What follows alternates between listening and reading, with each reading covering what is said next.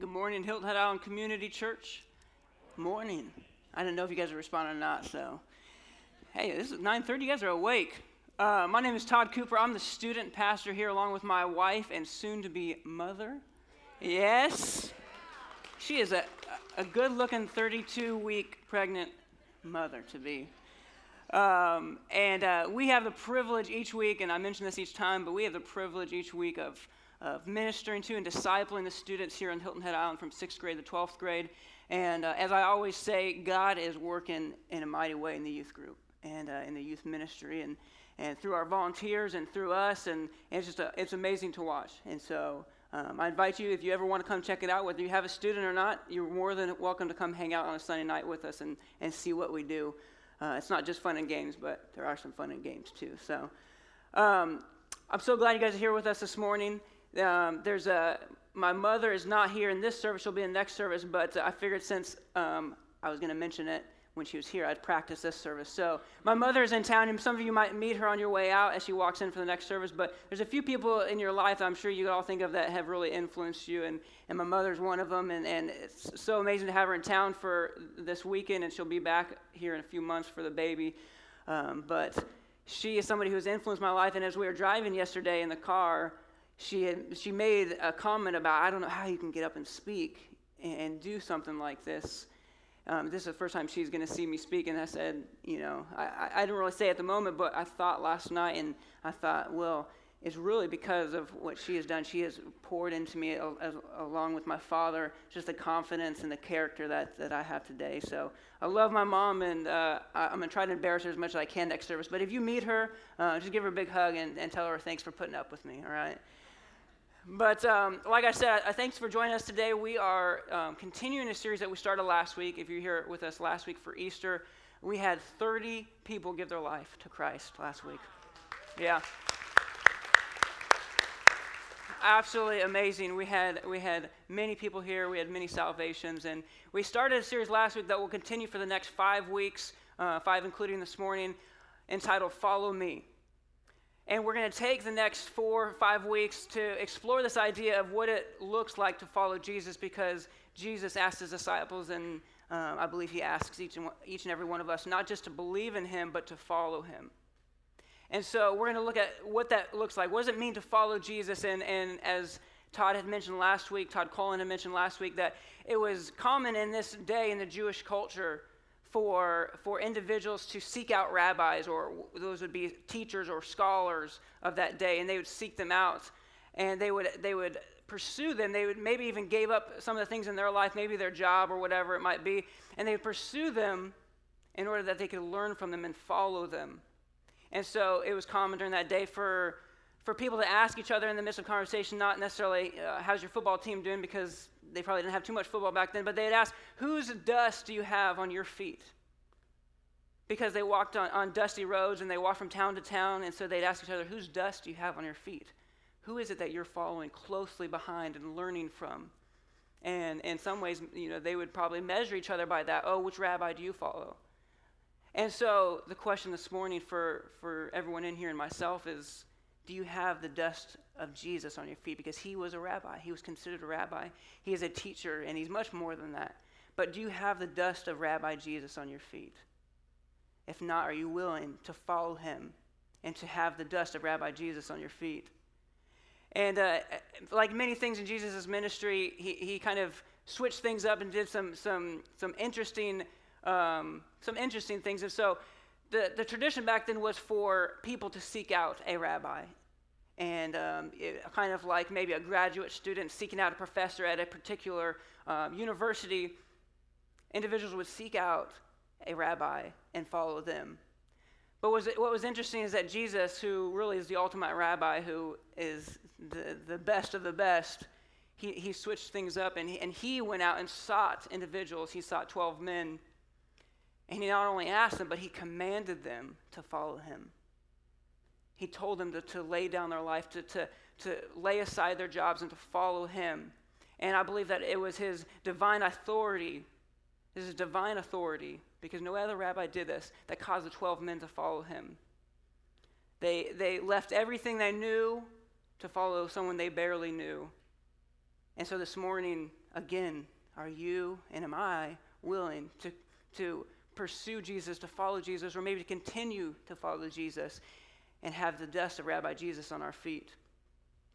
So will you pray with me this morning?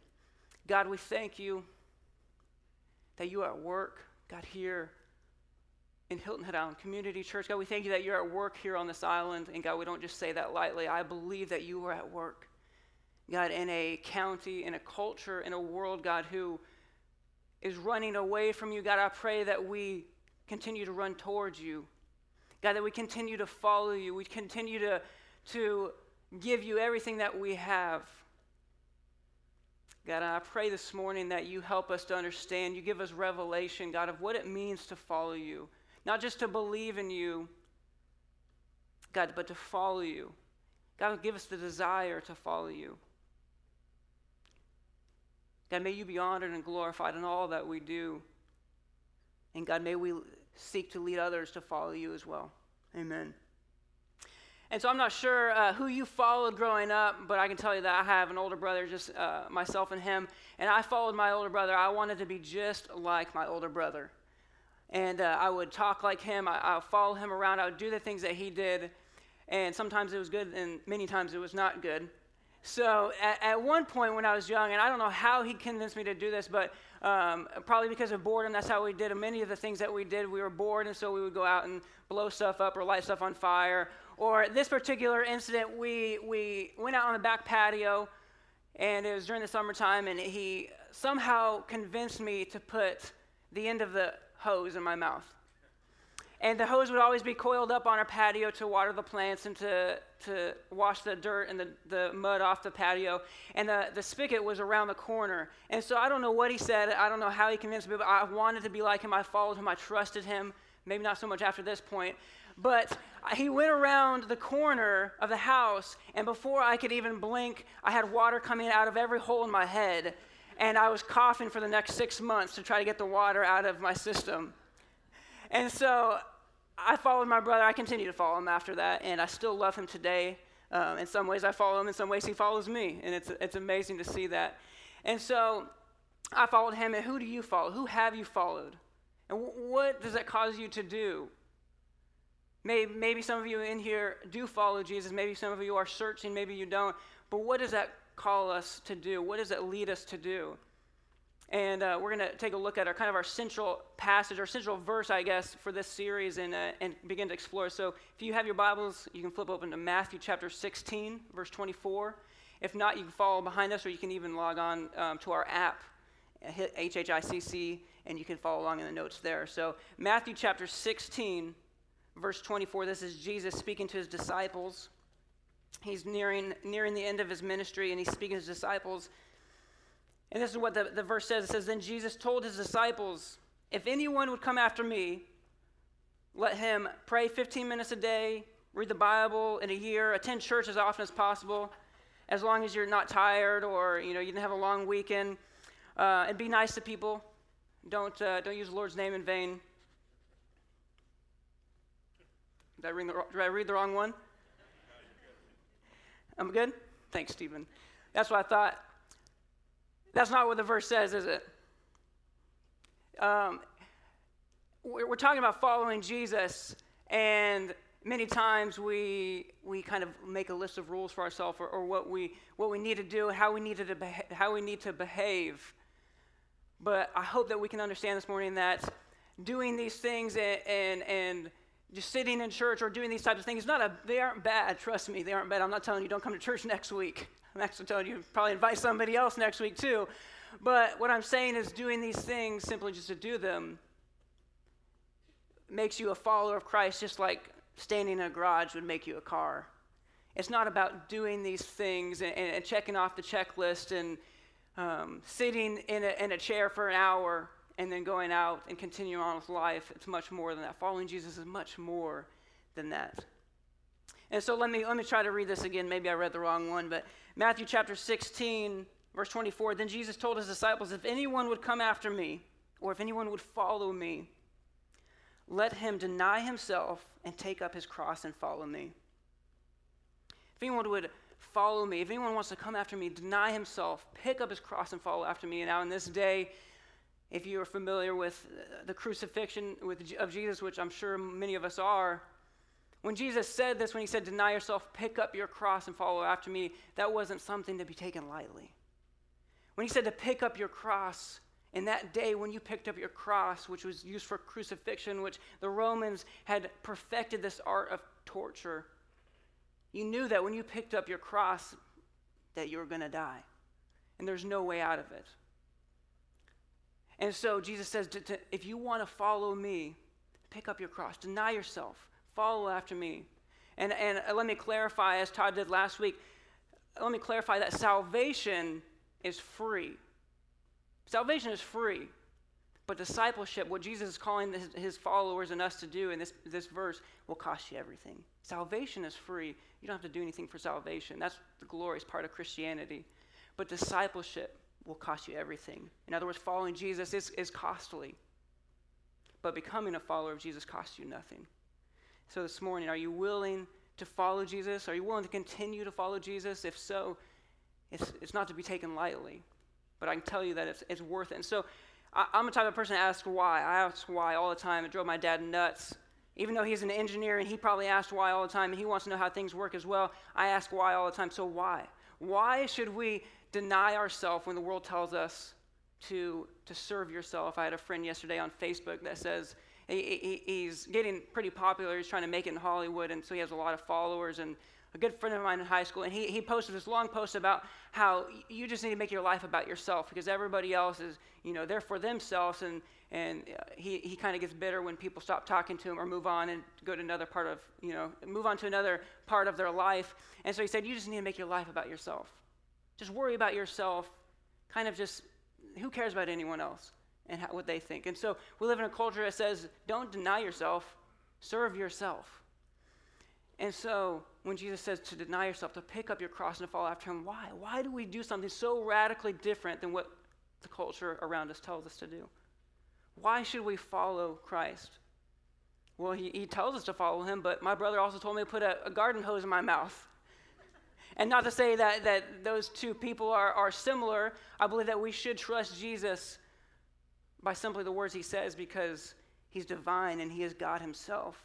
But I believe there's another reason why we follow Jesus, not just because he tells us to, and he says it all over Scripture, but I believe that we should follow Jesus for another reason. Imagine if you murder someone and you're on trial for a murder, and you're standing there in the courtroom and all the evidence comes out and you're guilty. There's no way around it. You're guilty. Even if maybe you changed your life around and you became a good person, you really came to your senses, you're still guilty and you still deserve a sentence. And say you're about to be sentenced to the death penalty. And you stand there in the courtroom, you're hopeless, you have no hope, you've lost everything, your family is outside, maybe sitting in the courtroom, and you have no hope. There's nothing you can do to get out of it. And at the last moment before the gavel is hit and you're sentenced to the death penalty, somebody comes in the courtroom, maybe you know them, maybe you've never met them, and they somehow convince the judge and the jury that they will take your place. No matter what it takes, that they will pay whatever amount of money, they'll take your place, they'll die in your place. I can guarantee you every person in here would not walk out of that courtroom saying, hey, thanks, all right, go back to life. You want to know who this person is. You want to know what can you do to return the favor, to show your gratitude because this person gave you life. And that's what Christ has done for us. So why do we follow him? Yes, Jesus calls us to follow him. He commands us to follow him. But I believe that we should follow him out of gratitude because we were dead in our sins and we had no hope without him. No hope. And he came in, he saved us, he gave us life, he gave us reason to wake up in the morning, to put our feet on the ground. And so I believe that's why we follow Christ, is because he knows better than us. He's more powerful than us. He's all-knowing. There's something that he has for us that maybe we don't see. And so again, are you willing to follow Christ this morning? If you will, flip open to John chapter 20. We're going to kind of dive a little bit deeper into this idea of discipleship and following Jesus. John chapter 20, verse 19. This is after Jesus' death and his resurrection. This is right after his resurrection. And let me kind of set the scene his disciples who had followed him and literally given up everything. We probably have a hard time connecting and relating with what they did here in our culture, because we can give up everything or give up many things and we still can walk into Social Security office. We still could, go over to a friend's house or family's house, and we still really could have a lot of hope. But these disciples who gave up everything, they did so in a culture where if they gave up their job and they left their family, they would most likely be disowned by their family, because they were communicating, I don't need you, I don't want you, I have something better. They did this in a culture where it wasn't necessarily easy to come by a job. They were probably masters at what they did, and so if they left their job, which many of them who were fishermen, left their job and their source of food, and so they gave up everything, and they became homeless. They became, in the world's eyes, hopeless. They didn't have anything to their name, and people probably thought, these people are idiots. They're idiots. They're following a random man, and they've given up everything. They've given up their status. They've given up everything to follow this man named Jesus. And so they continue following him. They follow him for nearly 3 years. And to set the scene for what we're about to read is they give up everything, and they believe, they have this idea, as many Jews did, that Jesus is who he says he was, that he was Messiah. But they had this idea that he was going to finally raise up enough followers and create this uprising and overtake Rome and really make Israel back into what it should have been, which was God's nation, and really bring hope to all the world. So this idea that Jesus was going to be essentially a military leader. And they're getting excited. Jesus is, his following is growing and growing and growing. Thousands of people were following him around. Even though he had 12 disciples, he had hundreds and thousands of people following him. And they were thinking, it's going to happen. It's going to happen. The Pharisees are getting mad, and the Romans are kind of getting fed up with him, and it's about to happen. We're going to take over, and Israel is going to become what it should have been a long time ago. And so they're gaining hope, and all of a sudden, Jesus is taken into custody willingly, and he is crucified right in front of them. The man who they gave up everything for was just humiliated on top of a hill for all people to see, spit on, mocked. And now they are clueless because they were so convinced that this was the man who was going to lead them out of slavery, out of oppression. And so try to put yourself in their shoes. They have no idea what is going on. They were so convinced that this was the Messiah. And so this is what happens after Jesus' death and resurrection, yet they don't know of his resurrection yet. This is what it says, John chapter 20, verse 19. It says, on the evening of that day, the first day of the week, the doors being locked where the disciples were for fear of the Jews, Jesus came and stood among them and said to them, peace be with you. When he had said this, he showed them his hands and his side. Then the disciples were glad when they saw the Lord. Go ahead and skip down to verse 24. It says, now Thomas, one of the 12, called the twin, was not with them when Jesus came. So the other disciples told him, we have seen the Lord. But he said to them, unless I see in his hands the mark of the nails, and place my finger into the mark of the nails, and place my hand into his side, I will never believe. 8 days later, his disciples were inside again, and Thomas was with them. All the doors were locked. Jesus came and stood among them and said, peace be with you. Then he said to Thomas, put your finger here and see my hands, and put out your hand and place it in my side. Do not disbelieve, but believe. Thomas answered him, my Lord and my God. And so the disciples, understandably so, they were hiding because the Jews who had just captured Jesus and led him to his crucifixion were now wanting to stomp out the entire movement, this entire movement of people following Jesus. And so what more necessary than to seek out the 12 disciples who spent every day with him for the last 3 years. And so they were fearful. They sat in this room. If you've seen the movie Risen, I believe they did a great job. If I were to picture it, I would have pictured it like that. Where they sat in this room quietly because the Jews were probably walking throughout the city looking for them, asking people where they were. And they sat in this room quiet, and all of a sudden Jesus, who was humiliated before them and crucified, walks through, because the door was locked, he most likely walked through the wall, And he was there, not in just a spiritual form, not just a hologram, but he was there. Jesus had risen from the dead. And all of a sudden, they might not have understood exactly what was happening and why he had raised from the dead, because they had a completely different idea. But all of a sudden, they had hope again. They had hope, and their confidence began to build again. Because before that, they were doing as Jesus told them. They were going into cities and preaching the gospel. They were preaching that the Messiah had come, and now they're hiding and begin to build confidence again. And so this morning, let's begin to kind of look at this and how does this apply to our life, because we don't live in a culture, we don't live in a time where we have to lock our doors. In this culture, we don't have to lock our doors and hide for the fear of persecution. But I believe in our culture, we hide maybe even more so than those who live in China, those who live in maybe Africa, who do fear persecution, do fear martyrdom. I believe that in many ways we hide more than they do. And so how is that? How is it that we hide rather than show boldness and follow Jesus and do what he has called us to do as his followers? I believe there's many reasons. I believe that we're complacent. Maybe I'm just speaking for myself, but maybe we're complacent. Maybe we're comfortable in the life that we live. Look at the island that we live on. How can you not be comfortable on the island that we live on? This is amazing. But many times we become comfortable and complacent in our life and in our faith. And maybe it's the reason. Maybe the reason is because our country is a Christian country, and there's many Christians, and many people believe in Jesus, that we feel like maybe we don't have necessarily a strong mission. It's not like the disciples who, they were some of the only followers of Jesus. Whatever it might be, I believe that many times we're complacent, we're comfortable. We can go behind our gates and behind our doors and into our fancy cars or whatever it might be, and we can become complacent and think, it's all right, I'm a follower of Jesus, I'm saved, I am fine where I'm at. Maybe it's because we're scared.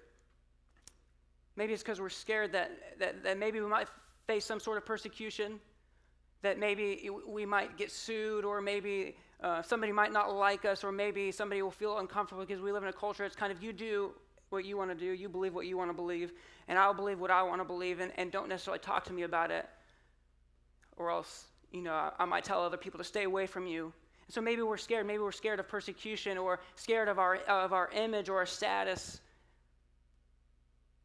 whatever it might be. Maybe we're scared. Maybe we're scared to maybe accept a calling to go to a place where there is persecution, severe persecution. Maybe we're scared. Maybe we have insecurities, or maybe we feel condemned with the life that we live. Maybe we're insecure that we might not know enough about the Bible, about Jesus, about this idea of following Jesus to be a follower. Maybe we think we need to get our act together.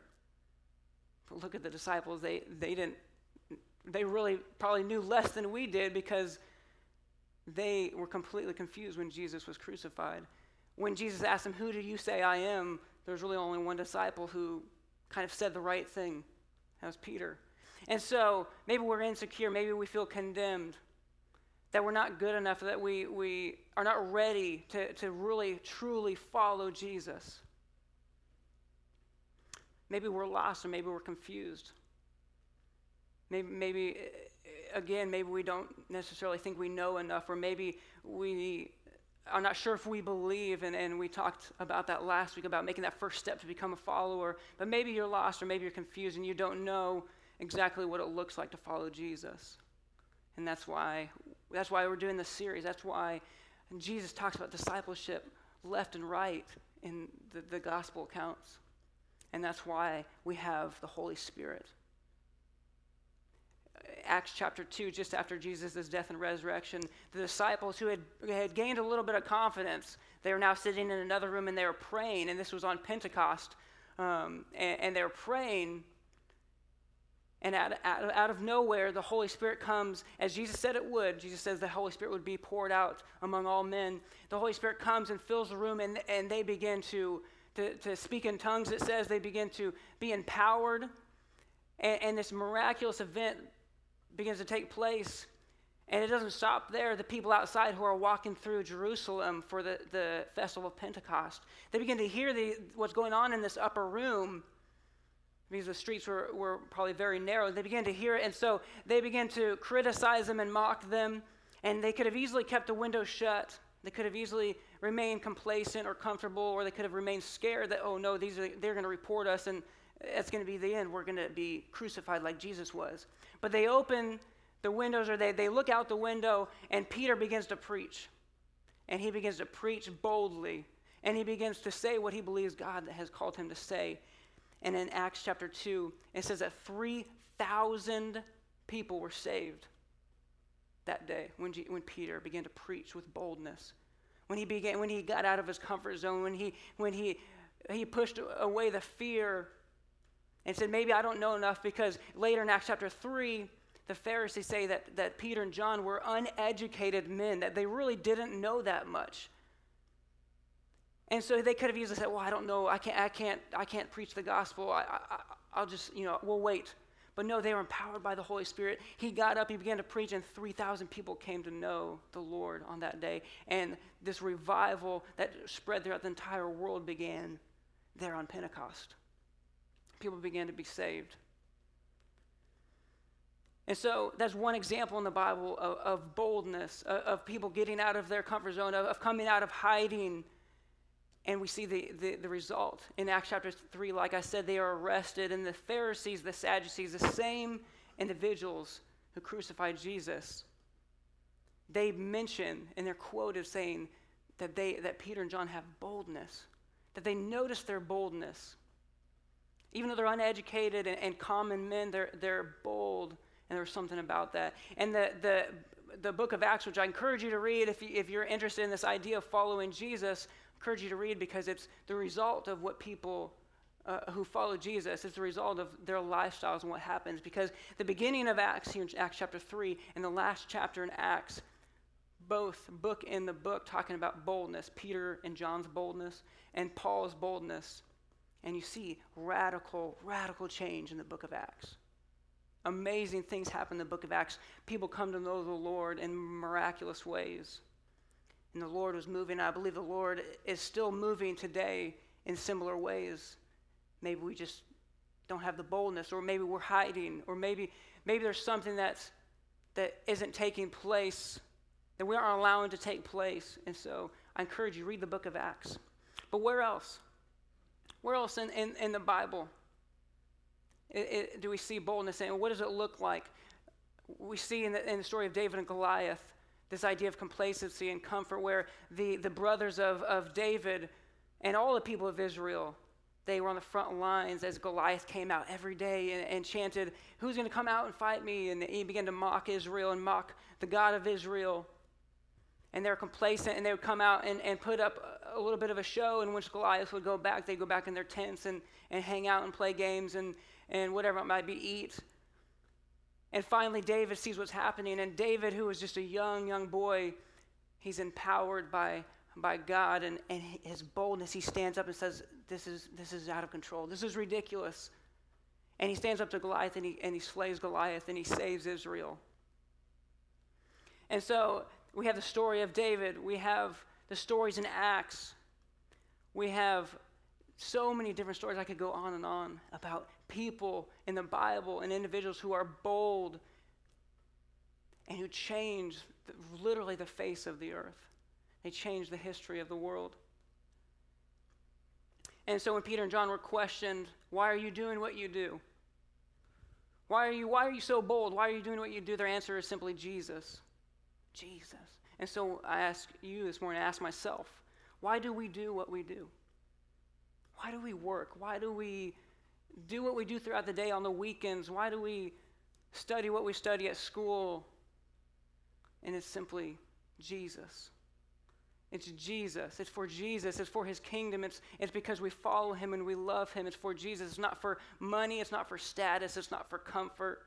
It's for Jesus. And so why do you do what you do? Every day, here after church, whatever you and your family are going to do this week, why do you do what you do? Is it for Jesus? Do people know that it's for Jesus? as I said, God's really working in the student ministry, and I know it's not because of me, because I'm really a weird guy. When I go to the schools and I see people at sporting events and kids at sporting events, kids think I'm really weird because I'm so outgoing, and they think I'm just another high school student. So they think I'm a young high school student that is probably like, I try to make it very clear, if I'm talking to a group, that I'm not trying to like hit on anybody. I'm like, I'm like, hey guys, I'm showing my ring, and I talk about my wife like first thing, but they think I'm weird because I'm so outgoing. And so it's not because of me. I'm weird and outgoing, but God is still working in our student ministry, and he's giving boldness to our students. And again, this is not anything to do with any person, but simply because God is working. When we came here 2 years ago, there was just a few students, and now we consistently see 50 to 60 every Sunday night. And why? It's not because it's just fun. We do have fun, but there's things that are much more fun here on this island for the students to do. Why is it grown so much? Why do we have consistently 60 kids who come out to not just have fun, but the majority of the time we're worshiping and we're diving into God's word, and we're having small groups and the kids are growing? It's because they're bold. And I have students come up to me on Sunday mornings, hey, I invited 3 people to come to youth group tonight. I got 3 friends coming to youth group tonight. Like, that's what they're passionate about now. They're passionate about inviting people to youth group on Sunday nights. They're bold. They're talking to students. They're leading Bible studies for their ROTC friends on a ROTC trip, asking them while they sit at table and eat, hey, tonight I want to do something for Good Friday. I want to talk about what Jesus did for us. And as people mocked the student, some of them accepted it. He got these students together, and God worked in a mighty way. They're bold. These students are bold, and it's affecting the island. It's changing the island. And so what do I want us to understand today? What is the Bible communicating about following Jesus? And it's this, is that following Christ requires an exchange of our safety for his security. Following Christ requires an exchange, we are required to exchange our safety for his security. And that's not to say that we should go seek to be martyrs, but maybe that is what happens. I don't know. I can't say. But it requires an exchange of us saying, okay, it's not necessarily about my status, my comfort. It's not about who I am and what I have anymore, Jesus. It's about your security, because the safety of this world is so temporary. It's based on a broken world and broken people. And so we exchange that safety, which we get this idea that it really is safe, that if we stay behind our gates and in our nice homes and cars and we remain popular amongst people and don't say anything that would offend them, that we'll be safe. But the reality is that we won't be safe. We only find our security when we follow Christ. One of my favorite stories is a man by the name of Brother Yun. He's a Chinese man. He was born in the late 50s. When he was 16 years old, he became a Christian. And we're talking about a country which there's heavy persecution of Christians, especially the area that he was born and grew up in. There's heavy persecution, and you'll hear some of the persecution, but they do fear for their physical life. But they exchange their safety for his security, and that safety sometimes does mean their physical life. Brother Yun was 16 when he became a Christian. Soon after, he started hungering for the Word of God. However, his family did not have a Bible, as many people don't in China. He began asking his mother who Jesus was. In response, his mother would tell him that Jesus was the Son of God and that he had recorded all his teachings in the Bible. Brother Yun wanted a Bible, and his mother recalled that there was a man in another village who had one. So she brought him to see the man. The man was too afraid to show Brother Yun his Bible, so he suggested to the latter that he could pray and ask God for one. Brother Yun decided to fast and pray for a Bible. For the next 100 days, he ate only one bowl of steamed rice every day. One day at 4 a.m., after fasting for 100 days, he saw a vision. In the vision, he was walking up a steep hill and trying to push a heavy cart at the same time. He was heading towards a village where he intended to beg for food for his family. He struggled greatly as he continued his climb uphill. The cart was about to roll back and fall on him when he saw 3 men walking down the hill in the opposite direction. One of them was a kind old man, and he was pulling a large cart of fresh bread. When the old man saw Brother Yun, he asked him if he was hungry. He said yes and started crying. The old man then took a red bag of bread from his cart and asked his 2 servants to give it to Brother Yun. As he put the bread in his mouth, he immediately turned into a Bible. And this was the vision he had. Upon waking up, Brother Yun begins to search for the Bible. His search, however, was in vain. All of a sudden, he heard a faint knock on the door, and someone was calling out his name. Immediately, he recognized a voice. It was the same voice he had heard in the vision. He quickly opened the door, and standing before him were the 2 servants he had seen in the vision. One of them held a red bag in his hand, and the red bag was a Bible. Brother Yun began to devour the Word of God. Even though he could hardly read, this did not deter him at all. When he had finished reading the entire Bible, he started to memorize 1 chapter per day. In 28 days, he memorized the Gospel of Matthew. Then he went on to memorize the book of Acts and so forth. There's so much about Brother Yun's life, but I want to bring your attention to this. He began to have a desire and passion to not only believe in Jesus, but to follow Jesus. It says Brother Yun was arrested by security police numerous times and was thrown into prison 3 times for sharing the gospel in communist China. When Brother Yun was arrested the first time, he was only 17 years old. At that time, he was ministering at a meeting far away from home. After he was caught, he was thrown into a freezing cold prison cell. There was no heat in the cell, and his winter coat had been thrown into the snow by the security police who had caught him. He began to sing from memory Psalm 150 aloud. The more he sang, the more he was filled with joy. Gradually, his frozen hands and feet regained feeling, and he no longer felt cold. During his first imprisonment in Nanyang, Brother Yun felt that God wanted him to fast without food and water until he could see his family again. The fast lasted 74 days. And some of you might begin to question this, but I spent an hour yesterday trying to find anything on the internet that discredited this. I didn't find anything. Not to say that that proves it, but the fast lasted for 74 days. His ears became the size of raisins, which was humanly impossible to fast, but yet was made possible because he chose to obey God. During those times when Brother Yun was in the hands of government officials, he was repeatedly beaten and tortured with electric batons. He was also kicked and trampled upon. Furthermore, he had needles being jabbed underneath his fingernails. Once, Brother Yun was paraded through the streets with a red cross tied behind him for half a day. When night fell, he was locked and left alone inside a large interrogation room. The wooden cross was taken off his back, but his hands were still tied up. All of a sudden, the rope that was used to tie his hands snapped by itself. He immediately walked out of the interrogation room and walked through the courtyard in the midst of onlookers. Nobody stopped him and said anything to him. It was as if God had blinded their eyes and they did not recognize who he was.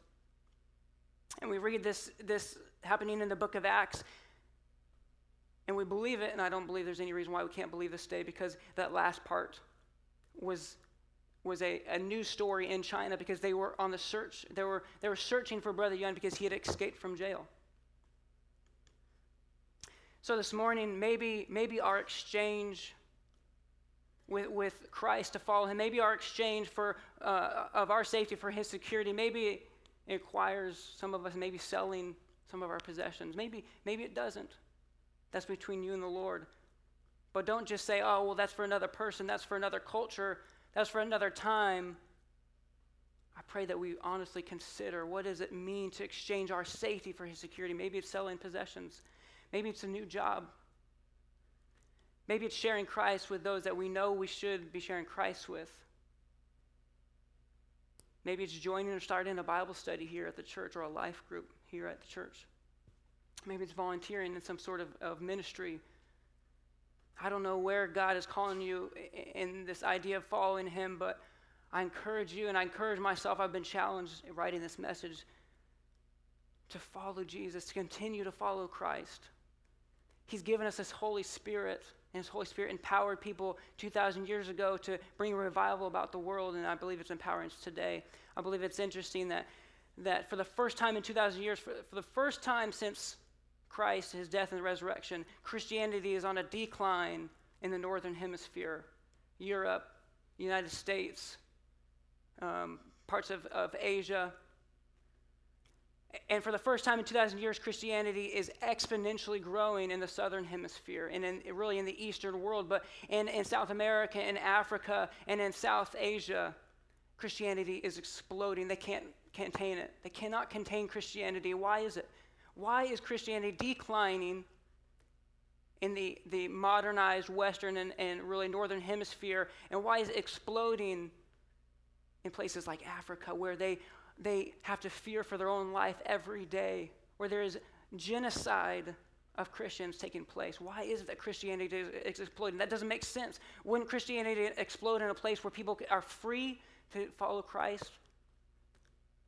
And I believe it's because these people are bold and they're following Christ with boldness. And so this morning, are we following Christ with boldness? Are we willing to come out of hiding? Maybe it's from our houses, maybe it's from our jobs or from our status or self-image. Are we willing to come out of hiding? Because I believe when we come out of hiding, that God has shown time and time again that major, miraculous things begin to happen. And so here in an island that is a resort island, are we willing to come out of hiding and do what God has called us to do, which is to follow him at any cost?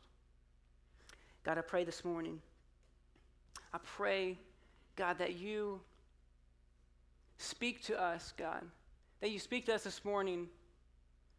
God, reveal to us what it looks like, what it means to follow you, God, to exchange our safety, our temporary safety, what's comfortable, God, for the security that you provide. God, I pray that you speak to the individuals in this church, you speak to the staff of this church, you speak to those people listening, God, on what that looks like, what that means. God, give them the boldness to do so. God, because you have given us life. You have given us the breath in our lungs as we sung earlier. And I pray that in response, God, we choose to follow you. God, we choose to give up everything for you, God, for your security. God, I pray that we come out of hiding, God. That we come out of hiding, God, and live this life that you have set before us.